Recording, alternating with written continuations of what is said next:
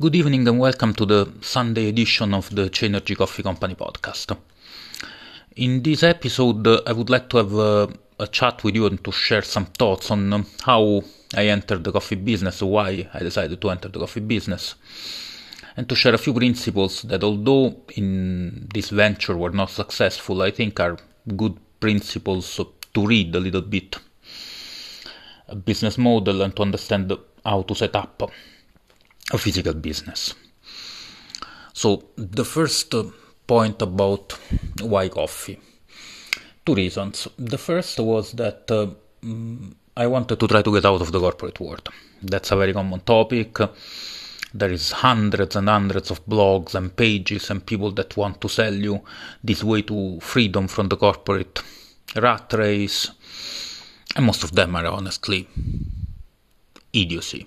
It's just ways to sell you their own coaching or business courses.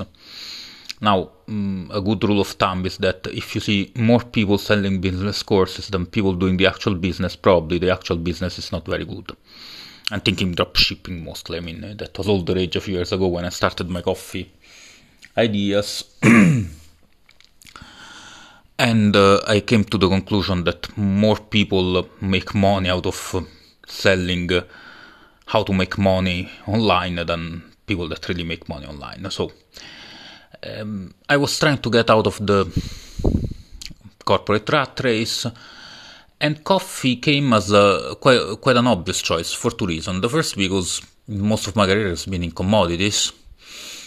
I thought that coffee required essentially lower level of capital, and plus coffee has been a constant presence of my life ever since I was a young kid. I think I started drinking coffee probably before my teens, which is not really advisable from a health standpoint.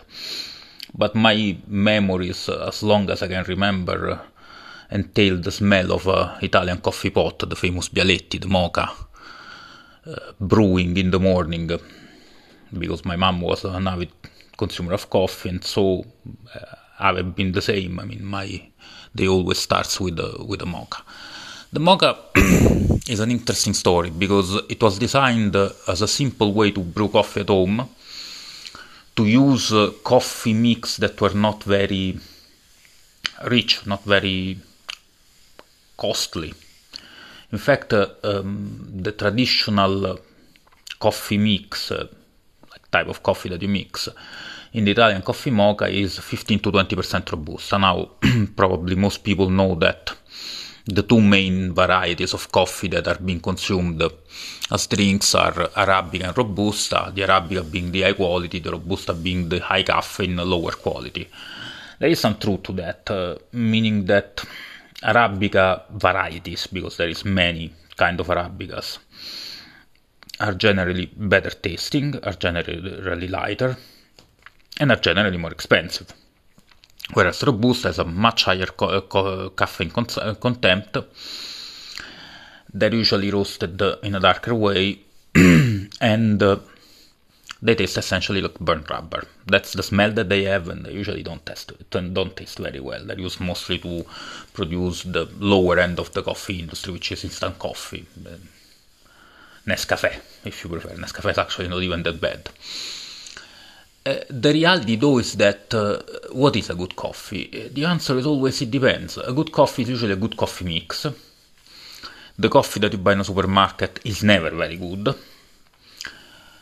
However, again, depends what kind of coffee you're brewing. In the Italian way of brewing coffee, actually, having a 100% Arabica is rarely a plus. Can be a smoother tasting, but then it lacks the kick, which is typical of the Italian coffee. And it lacks also the body, the strength. So for a good pot of mocha, for a good Bialetti, you actually need a bit of Robusta. My favorite is the Lavazza Gold. You don't find it everywhere, you find it all over Europe. I tried to brew in the Italian coffee machine quite a number of different single source Arabicas, and most of the time the results have been not very good because it burns. It essentially gets overcooked, if you want, in the pot, and the taste is always bad, just bad. Why? A bit because the way that is ground is different if you're doing filter coffee versus the Italian coffee. And second, because this lighter roasted, lighter taste coffee, if brewed at high pressure like it happens in the Italian coffee pot, the results are far from ideal. So this is a little bit of background. How did I get into the coffee exporting business? As I probably said a few times, I come from the oil business. And the oil business is a business of volumes. It's a very low margin business. But it's more than anything a business of logistics. Bringing the product to market.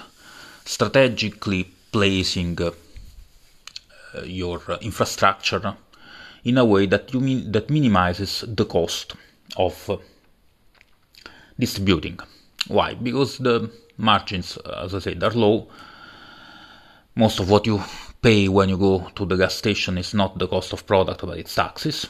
And in Europe, taxes on gasoline can vary from half to 2/3 of what you pay when you fill up your tank.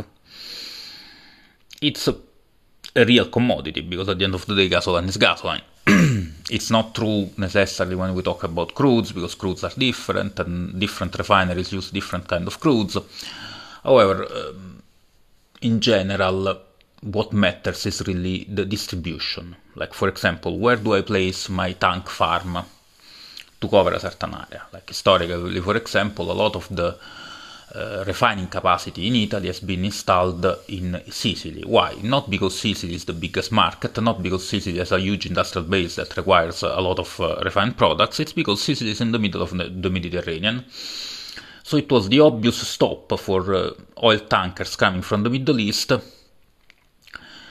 Product would have been then refined in Sicily, and smaller ships would have done the cabotage along the coast to distribute the products along the peninsula. Same way, the biggest refining area in northern and northwestern Europe is the so-called ARA, Antwerp, Amsterdam, Rotterdam. Why? Because from that area, essentially the economic heart of Europe can be supplied through the Rhine or through rail. So it's kind of obvious to bring oil in that area via ship, which is the cheapest way to bring it, and then distribute it either via river, the Rhine, or via a truck, via railway. So, by applying this logic, I started to look at the market where I wanted to distribute my wares. The markets, for a number of reasons, I identified the markets in the Nordics. But my idea was actually to expand it then more in Central Europe once I would have reached a certain scale. So the first thing to bear in mind is that logistics needs to be approached thinking of essentially two sides. First, the cost of real estate. How much does it cost to have a warehouse? My first warehouse was in Latvia, because in Latvia, for the cost that here would allow me to have maybe a small apartment, I could rent a sizable warehouse very close to port. If I would have to distribute coffee in Central Europe, I would probably choose places like Slovenia, southern Germany maybe, but most likely Slovenia or Czech Republic. So places that are well connected both via rail and via road, but where the cost of real estate is not too high and where the cost of labor is not too high, because we're still talking about something which is handling, packaging, that is quite labor intensive. If you are not Amazon and you cannot really leverage the scale, you better be very careful about where you place your logistics. First, to make sure that you can be in your market reasonably fast. Second, because most of the times, especially B2B business, are not going to have this magnificent margins. I mean, in fashion, my last experience was in fashion, margins are well in excess of 50%. But when we talk about coffee, 5, 6, 7%. Which bring us back to the first major problem with low margins becomes a volume business. And now the thing is, my plan originally was to provide roasteries, so only B2B, no consumer goods, because consumer channel requires first roasting, and second requires investment in marketing. Essentially, even when you buy coffee, most that you pay is marketing. Nespresso is so successful because Nestlé is extremely good at marketing. The quality of the product is actually abysmal, at least in my view. I mean, Nespresso capsule comes in 300 different tastes, but they all taste the same. And probably there is a logic behind it. My idea was that I wanted to serve that market that is not covered by this big producer. Now, the coffee business in Europe, but in general in the developed world, because in the developing world coffee is still pretty much a luxury. In Europe is concentrated probably by 2-3 companies. Even if we stop at the B2B level, there are a number of players that you probably don't know if you're not in the industry. I'm thinking about Sucafina and Ecom Agroindustrial here in Switzerland. These are some of the biggest purveyors of coffee beans, of green beans, and of cocoa. And then there are kind of monopsonists like Nestlé itself, like Jacobs, Lavazza, these big roasters that buy a substantial part of the market. And where I saw a possible point of entry was in the fact that to supply these big consumers, farms in Central America are struggling. In fact, in the last few years, there has been a runaway effect in which Brazil and Vietnam, which are the only real industrial producer where coffee production is starting to get seriously mechanized, these essentially provide most of the bulk of the commoditized coffee to these big acquirers. And I thought, okay, there are smaller farms, high quality. I had developed a network of contact that I still have in Central America through my time at Puma Energy. Puma Energy is a downstream, midstream, downstream fuel retailer, very active in Central America and in Africa. And during my travels as an internal auditor for Puma Energy, I developed a number of contacts in good coffee producing regions, mostly Nicaragua, Guatemala, Salvador, Colombia. So I thought essentially to buy directly from these contacts and then sell directly to roasteries. Why I thought so? Because if you try to consume the coffee in a roastery, like I'm talking about a serious roastery, it's nothing like the stuff that you buy at home, because coffee to be good has to be consumed maybe within a week of the time that it's roasted. No matter the quality, no matter the variety. It's usually a mix of different varieties. It's very difficult to have a single source.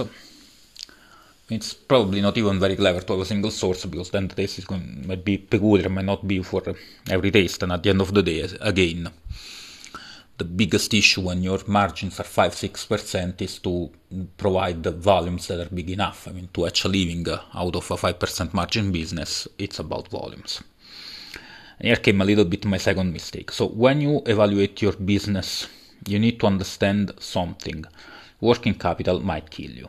What is working capital? It's the amount of money that you tie in your inventory and in your receivables. Because most likely, especially if you're a small business, you cannot dictate your conditions. You're going to compete not necessarily only on price, but for sure you're going to compete on credit that you can stand, on quality. Of course, that's kind of a no-brainer. Services. But mostly you are going to have a very hard time finding financing for your business ventures. Banks don't like to finance small businesses.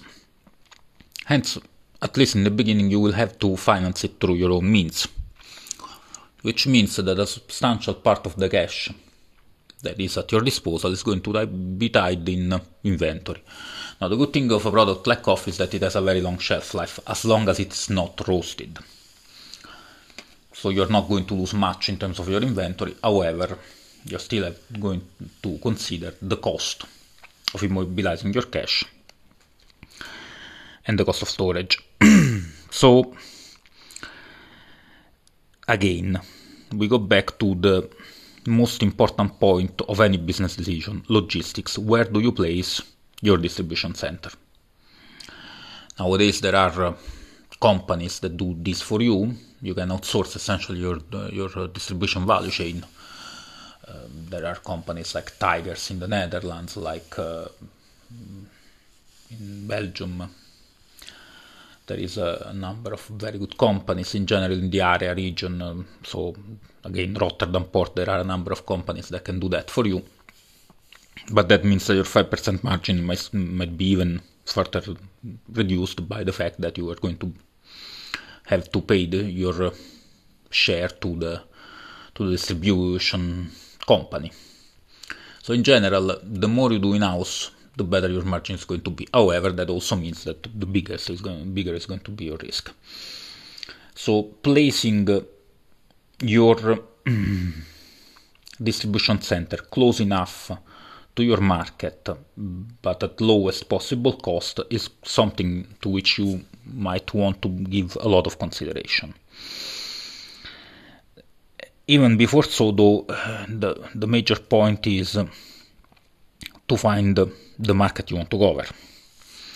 So again, if you're trying to enter a market like the coffee, like chocolate, or like any food market, you're going to compete against very big guys, which is not necessarily bad, because big guys are also slow. For example, Starbucks, which is another huge purchaser of coffee, has such a strict requirement for its suppliers that a lot of farms are not able to supply Starbucks. Hence, you might be able to snap still very good quality, or volumes that are more in line with your financial firepower for a good price, and that might put you at an advantage compared to these huge companies. The problem is to evaluate the market that this niche really has, because again, margins are still going to be low, and you will need to sell a lot of tons of coffee in order to hatch a living. Another point is, whenever you work in a business where the prices are not set in stone, like coffee, the same applies to oil, but the logic is the same, you will need to understand how to protect your margin against fluctuations. Because it can happen that you don't know the price at which you're buying. So let's say you are going to buy 5 tons, 6 tons, 10 tons of coffee at a price that is the average of the listing on the London Mercantile Exchange, plus a certain premium if it's a good quality coffee, in a certain time range, let's say in the month of September. However, most of my clients didn't like to have variable price. When I started the tour of roasteries in the Nordics, they were very keen on having a fixed price, like to say, like, we want to buy, we want to know how much we pay, because our consumers, even though they're not so price sensitive, because we're talking about, let's say, gourmet coffee, so something that is not cheap, still not willing to pay 1 week 20 euros for a bag of coffee and the next week 45. So they like to have a certain reliability in the price that they can sell. Now, how can you ensure your price?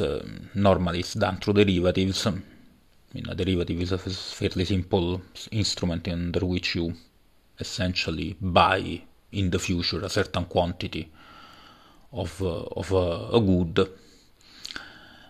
The problem is that, at least for coffee, in my case, the derivatives that are on the market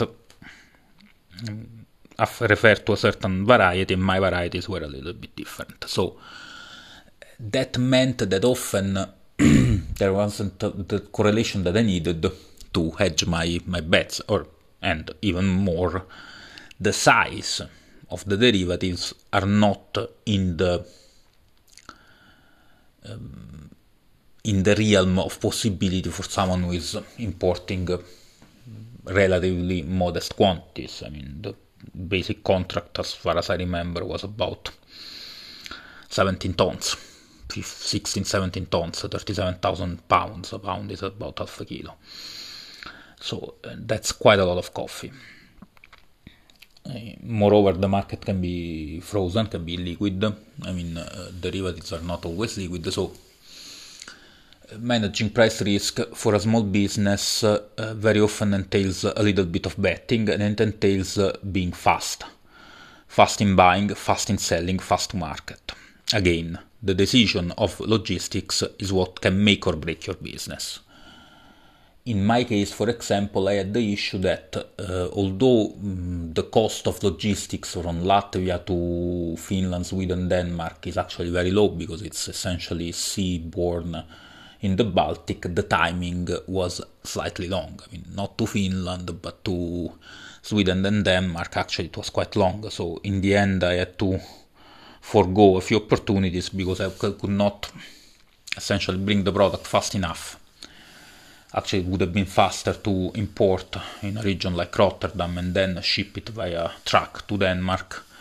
But then again, the cost of trucking is a few orders of magnitude higher than the cost of seaborne transport, and when you're small, you're going to have to be part of combined shipments, so you will need a good freight forwarders, and good freight forwarders are usually not many.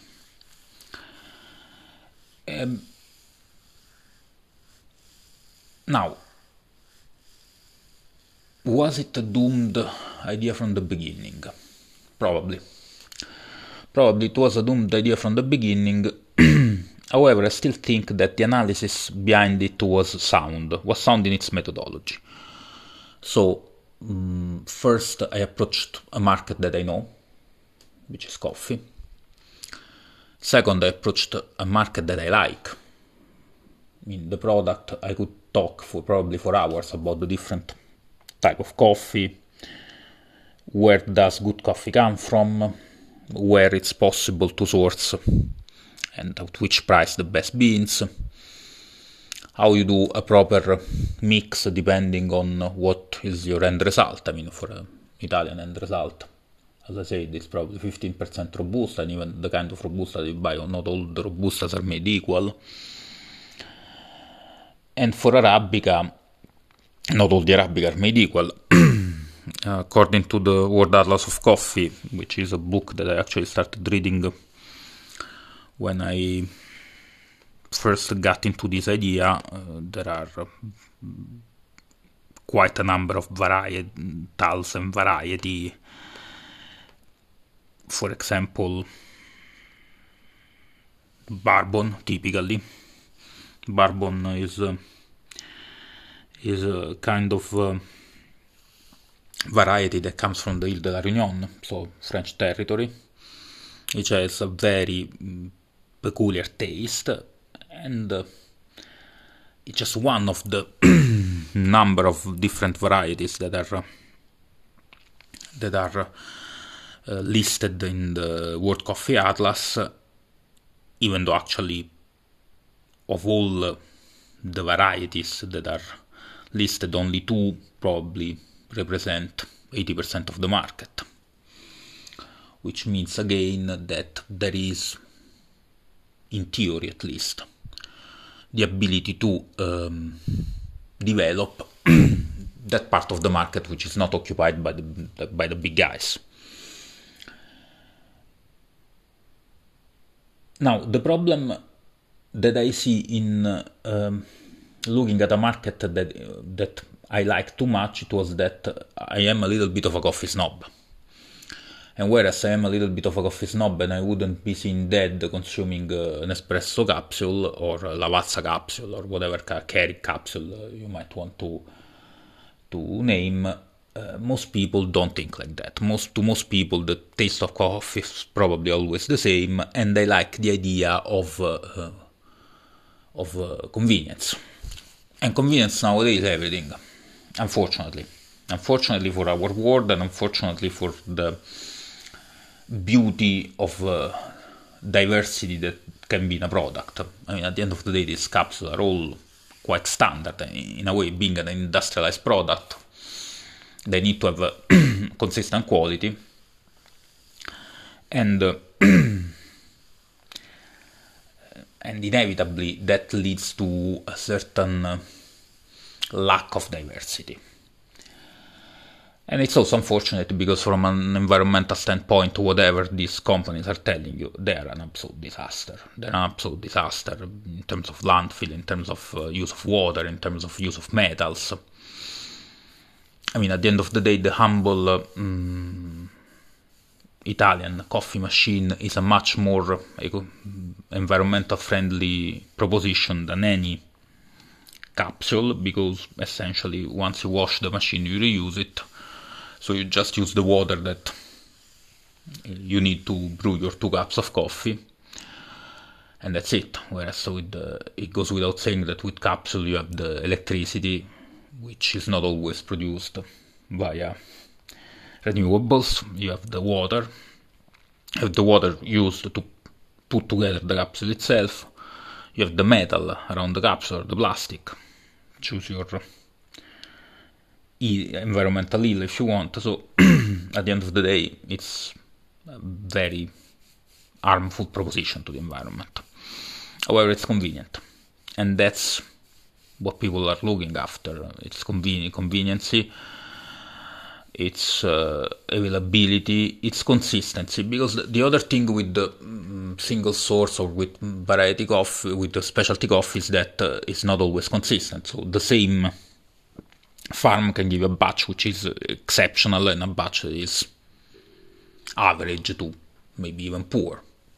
Why? Because these are plants, and plants they change what they produce depending on the sun, depending on the humidity, depending on the climate in general. And with climate change, we're seeing a lot of disruptions, both in terms of parasites that are developing and in terms of years in which the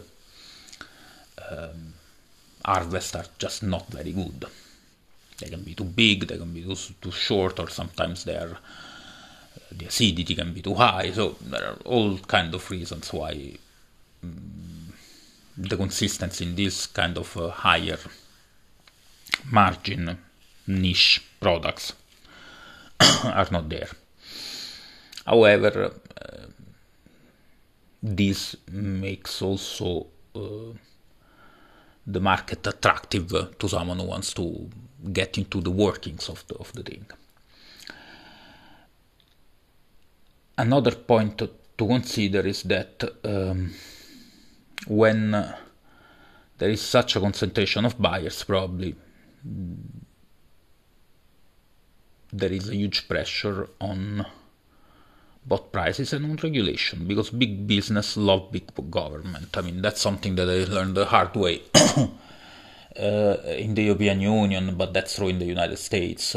Rules are made for big businesses. That was actually my first reasoning when I decided to eventually not go to the consumer business. Just think about the level of details you need for packaging, which are essentially pocket change for a company, for a big industrial company. They might kill my business just to package, to produce the packaging according to laws and regulation. And I'm not talking about health and safety, because those regulations are actually sacrosanct. They're good. It's good that they're there, because you don't want to poison your consumer.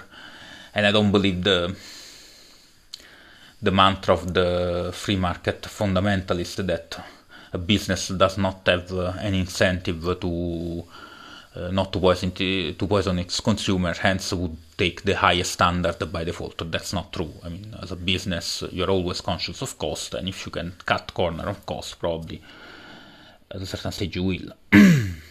So, giving a certain level of regulation to protect the consumer is a good idea. However, there is an optimum level that to me has been far overtaken, to the point that it becomes red tape that is not good for small businesses because it impedes the growth, and it's good for big business because that allows them to preserve their dominance position. Another idea that I had when I started the chainergy coffee company was essentially to provide comfort food. The idea was to enlarge after coffee, cocoa, and a few other products, depending also on the availability and on the legal status.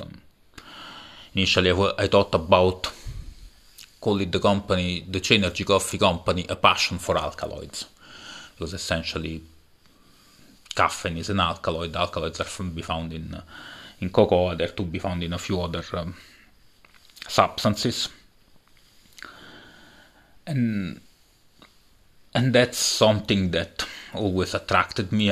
I've been a consumer of legal alkaloids my entire life, fortunately and unfortunately, and I thought that since historically there is a certain fidelization of customers towards what they like, witness myself and my constant use of the Italian coffee machine and of the Lavazza blend,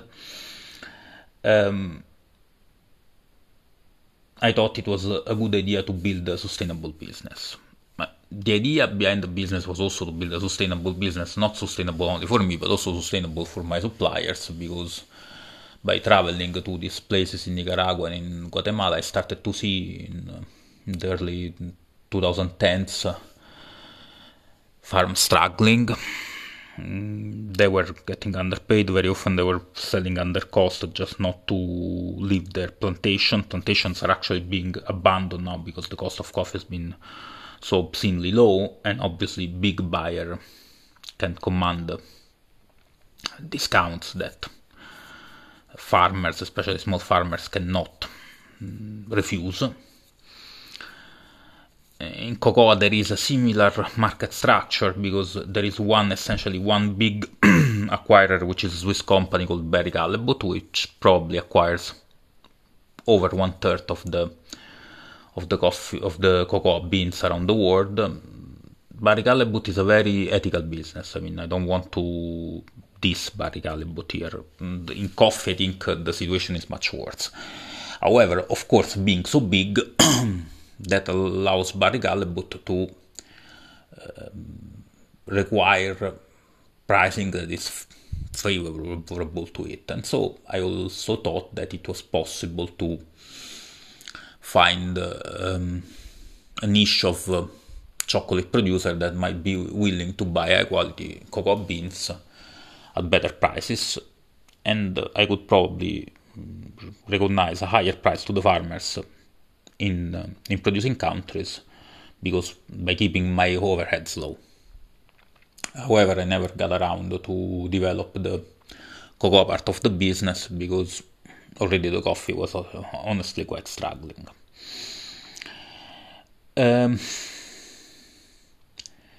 Again, we're talking principles here. Before starting to look at a market, you need to understand how big it is. If you can't witness a market that is big enough for you to enter it and taking a small slice and still being a valuable business, probably that's not a market you should enter. I mean, even without going in very accurate market research, it's probably possible just with the information that is available online for free to understand if the market idea, I'm talking obviously about existing products, I mean startups and new products have a very different consideration to be made, even though consideration to be made are always the same. So even if you have a new product, it's unlikely that it's a product that does something that was never done before.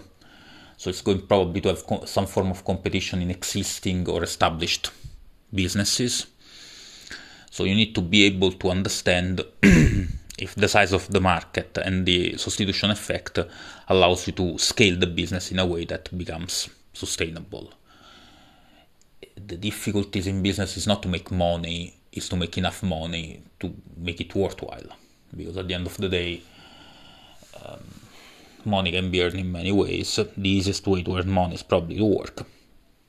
And it's the easiest, by far. That's why most people work. That's why the world is not full of entrepreneurs, unless we are in areas like in some developing countries where entrepreneurship is probably the only way. In that case, probably we don't even call them entrepreneurs, so we just call them tradesmen or shopkeepers, but they are essential entrepreneurs, because at the end of the day the logic is always the same: buy something and trying to sell it for a better price than what you bought it or produce it for. So before entering any market, it's absolutely crucial to do well your research. How to find the market, to me, is the question that really I struggle to answer. I read a number of books. There is always find a niche and find a market and, but how do you find the market? Now, by applying myself in the idea to find the market, my best suggestion is to start with something that you know. In my case, I started first looking at bicycles, then bicycle components, then high quality bicycle components. And I concluded that the market wasn't there. The market wasn't there because too many operators, not many suppliers, shitty margins, logistical nightmare, huge inventory, so I wasn't there. Coffee, I started first to buy a few bags of coffee during my trips to Nicaragua and Guatemala. Nicaragua is actually the country where I met my actual wife. I love Nicaragua, and I suggest everyone who has the possibility to visit Nicaragua, to visit Guatemala. They're absolutely gorgeous countries.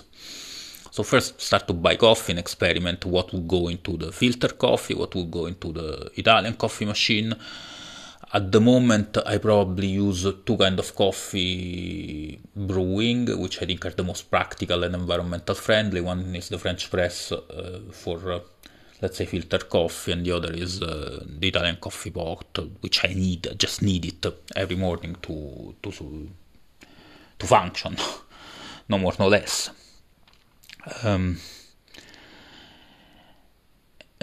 This way, by using a product that you probably use yourself, you're able essentially to find publications, to find information, and to find a way to understand if there is a market where you can enter or not.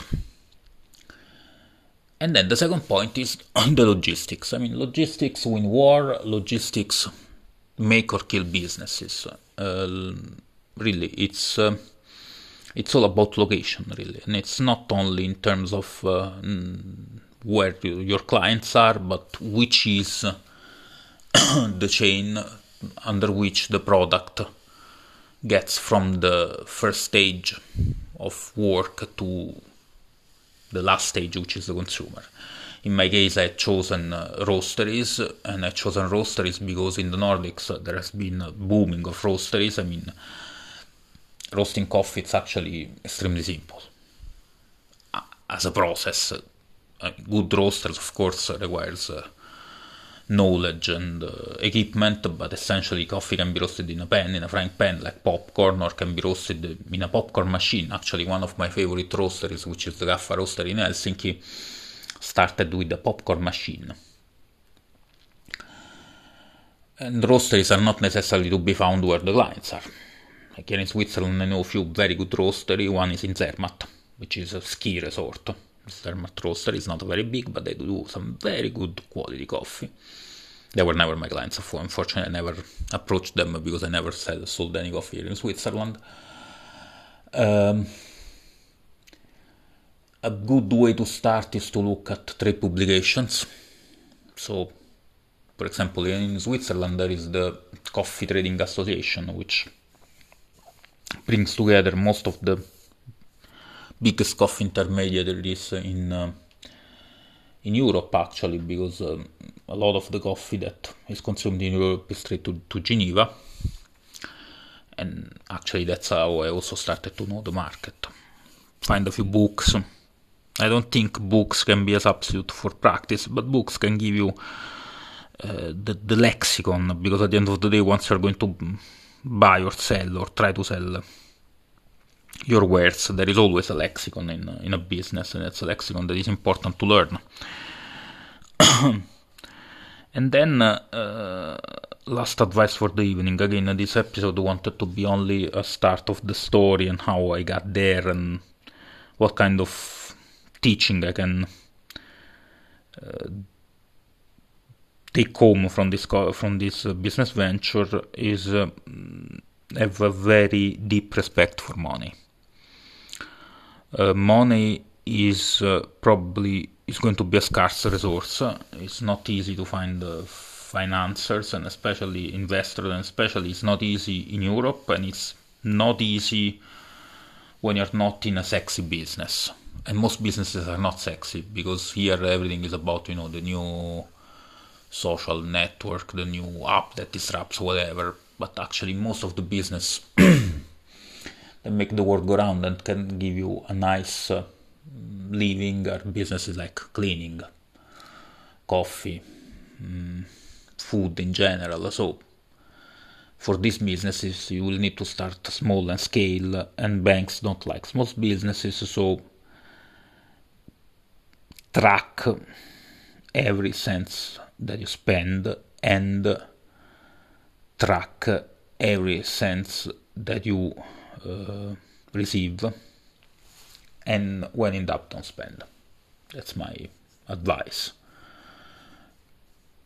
Ask yourself always 2-3 times if you really need that expenditure, and if you don't need it. Like, it would be nice to spend, for example, like when I started to think about the coffee company, I wanted to make a website, but I really didn't need it because my business was done on the phone.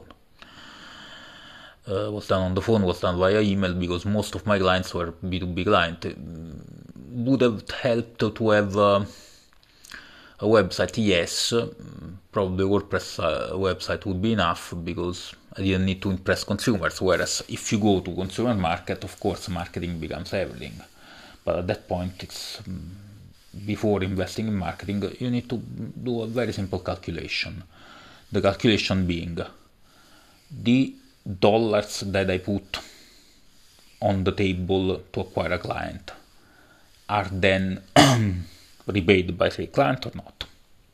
So-called cost of conversion. Like if I spend $20 to gain a client, and then the client orders only $10, it goes without saying that it was a bit of a bad business decision. So now this is it for the evening. I wish you a nice start of the week, and I thank whoever tuned in for this episode.